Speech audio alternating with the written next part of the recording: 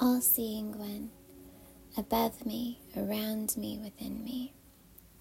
Be my seeing as I read these sacred words. Look down upon me. Look out from within me. Look all around me. See through my eyes. Hear through my ears. Feel through my heart. Touch me where I need to be touched. And when my heart is touched, give me the grace to lay down this holy book and ask significant questions.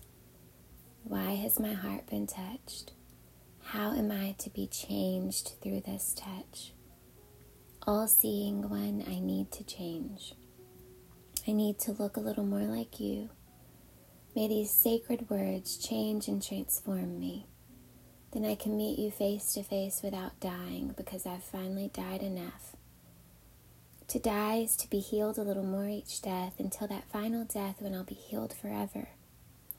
It will be a healing that will last. Your words are healing, although they bring about my death. O eye of God, look not away. January 11th. Genesis chapter 24, verse 52 through chapter 26, verse 16. When Abraham's servant heard their answer, he bowed to the ground and worshipped the Lord. Then he brought out silver and gold jewelry and clothing and presented them to Rebekah. He also gave expensive presents to her brother and mother. Then they ate their meal, and the servant and the men with him stayed there overnight. But early the next morning, Abraham's servant said, "Send me back to my master." "But we want Rebekah to stay with us at least 10 days, her brother and mother said. "Then she can go." But he said, "Don't delay me. The Lord has made my mission successful. Now send me back so I can return to my master." "Well," they said, "we'll call Rebekah and ask her what she thinks." So they called Rebekah. "Are you willing to go with this man?" they asked her. And she replied, "Yes, I will go."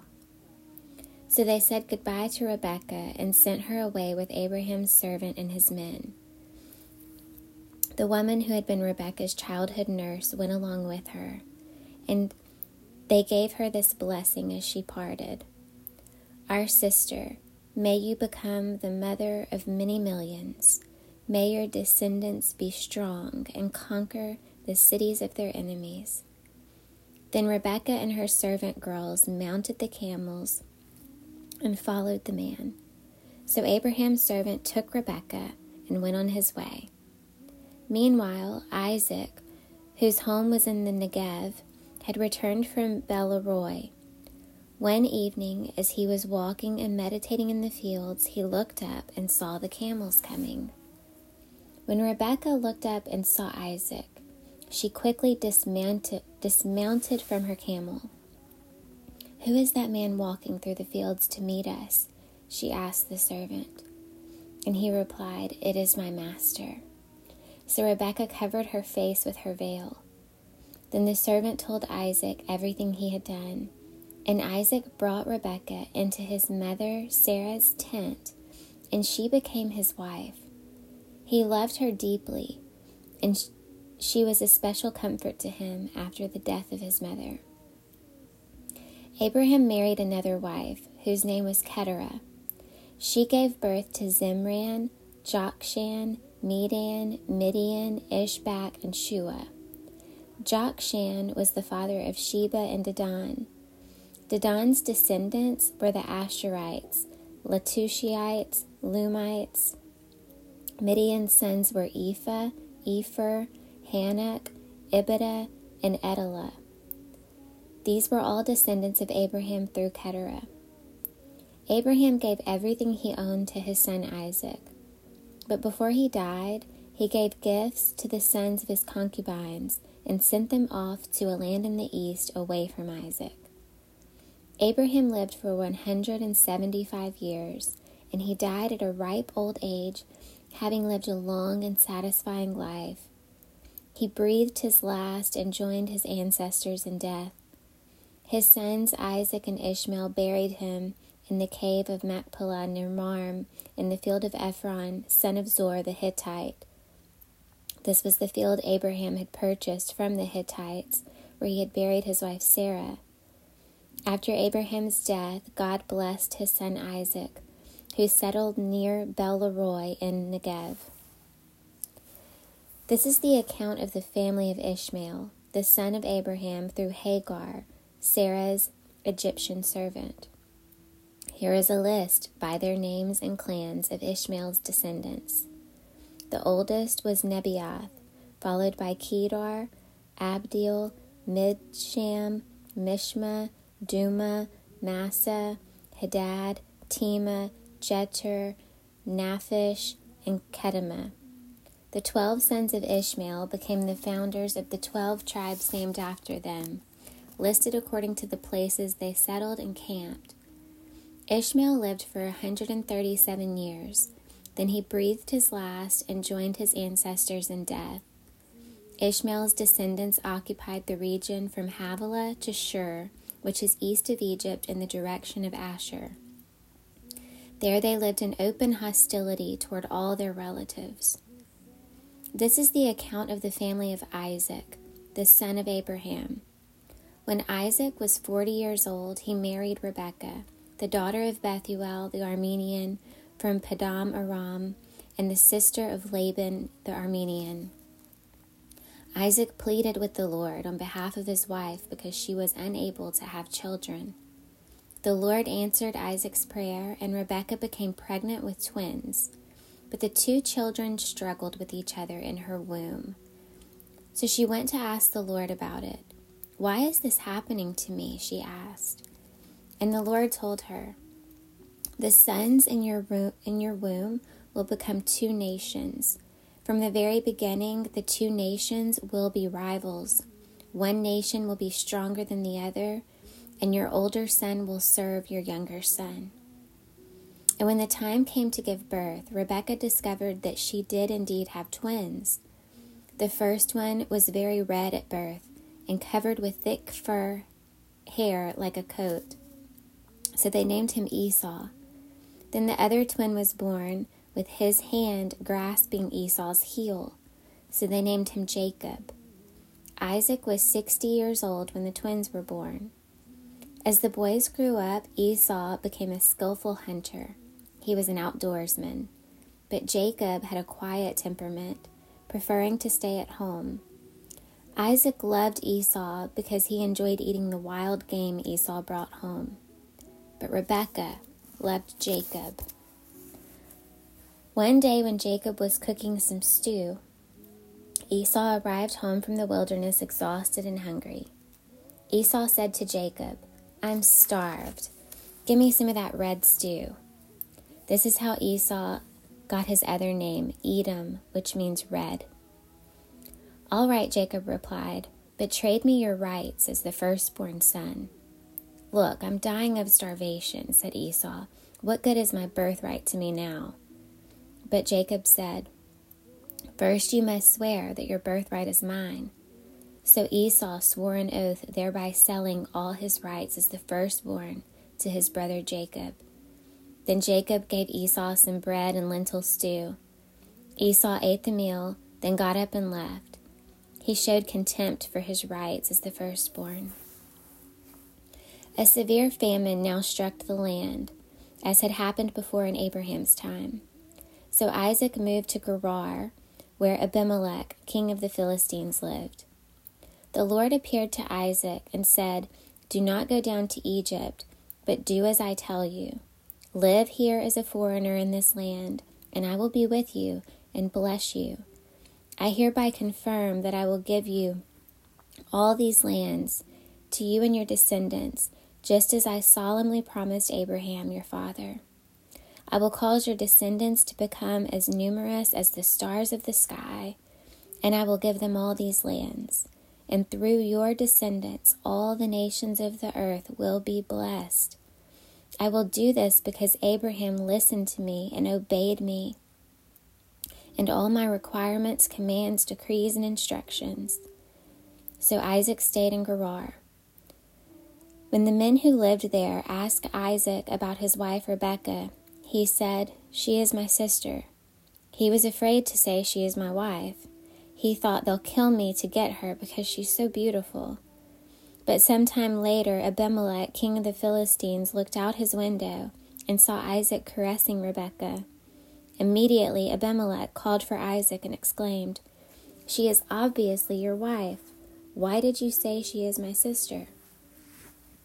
"Because I was afraid someone would kill me to get her from me," Isaac replied. "How could you do this to us?" Abimelech exclaimed. "One of my people might easily have taken your wife and slept with her, and you would have made us guilty of great sin." Then Abimelech issued a public proclamation. "Anyone who touches this man or his wife will be put to death." When Isaac planted his crops that year, he harvested 100 times more grain than he planted, for the Lord blessed him. He became a very rich man, and his wealth continued to grow. He acquired so many flocks of sheep and goats, herds of cattle, and servants that the Philistines became jealous of him. So the Philistines filled up all of Isaac's wells with dirt. These were the wells that had been dug by the servants of his father Abraham. Finally, Abimelech ordered Isaac to leave the country. "Go somewhere else," he said, "for you have become too powerful for us." Matthew chapter 8, verses 18 through 34. When Jesus saw the crowd around him, he instructed his disciples to cross to the other side of the lake. Then one of the teachers of the religious law said to him, "Teacher, I will follow you wherever you go." But Jesus replied, "Foxes have dens to live in, and birds have nests, but the Son of Man has no place even to lay his head." Another of his disciples said, "Lord, first let me return home and bury my father." But Jesus told him, "Follow me now. Let the spiritually dead bury their own dead." Then Jesus got into the boat and started across the lake with his disciples. Suddenly, a fierce storm struck the lake, with waves breaking into the boat, but Jesus was sleeping. The disciples went and woke him up, shouting, "Lord, save us, we're going to drown." Jesus responded, "Why are you afraid? You have so little faith." Then he got up and rebuked the wind and waves, and suddenly there was a great calm. The disciples were amazed. "Who is this man?" they asked. "Even the winds and waves obey him." When Jesus arrived on the other side of the lake, in the region of the Gadarenes, 2 men who were possessed by demons met him. They lived in a cemetery and were so violent that no one could go through that area. They began screaming at him, "Why are you interfering with us, the Son of God? Have you come here to torture us before God's appointed time?" There happened to be a large herd of pigs feeding in the distance, so the demons begged, "If you cast us out, send us into the herd of pigs." "All right, go," Jesus commanded them. So the demons came out of the men and entered the pigs, and the whole herd plunged down the steep hillside into the lake and drowned in the water. The herdsmen fled to the nearby town, telling everyone what happened to the demon-possessed men. Then the entire town came out to meet Jesus, but they begged him to go away and leave them alone.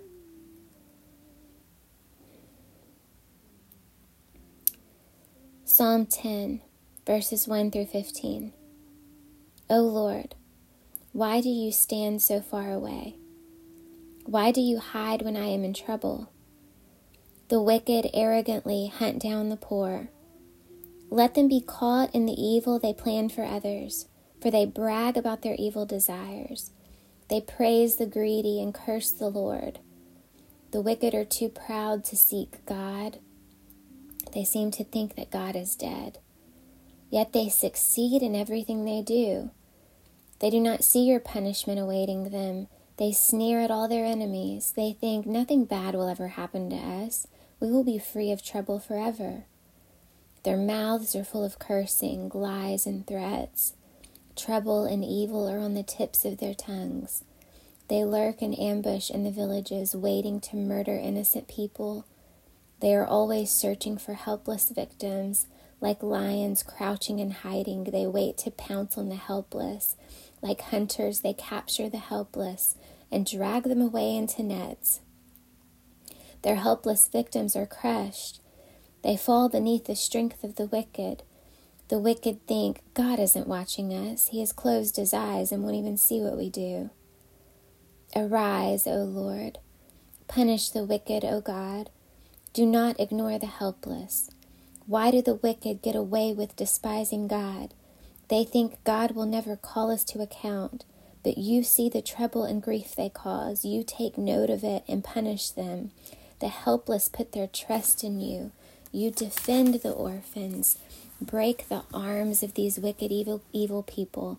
Go after them until the last one is destroyed. Proverbs chapter 3, verses 7 and 8. Don't be impressed with your own wisdom. Instead, fear the Lord and turn away from evil. Then you will have healing for your body and strength for your bones.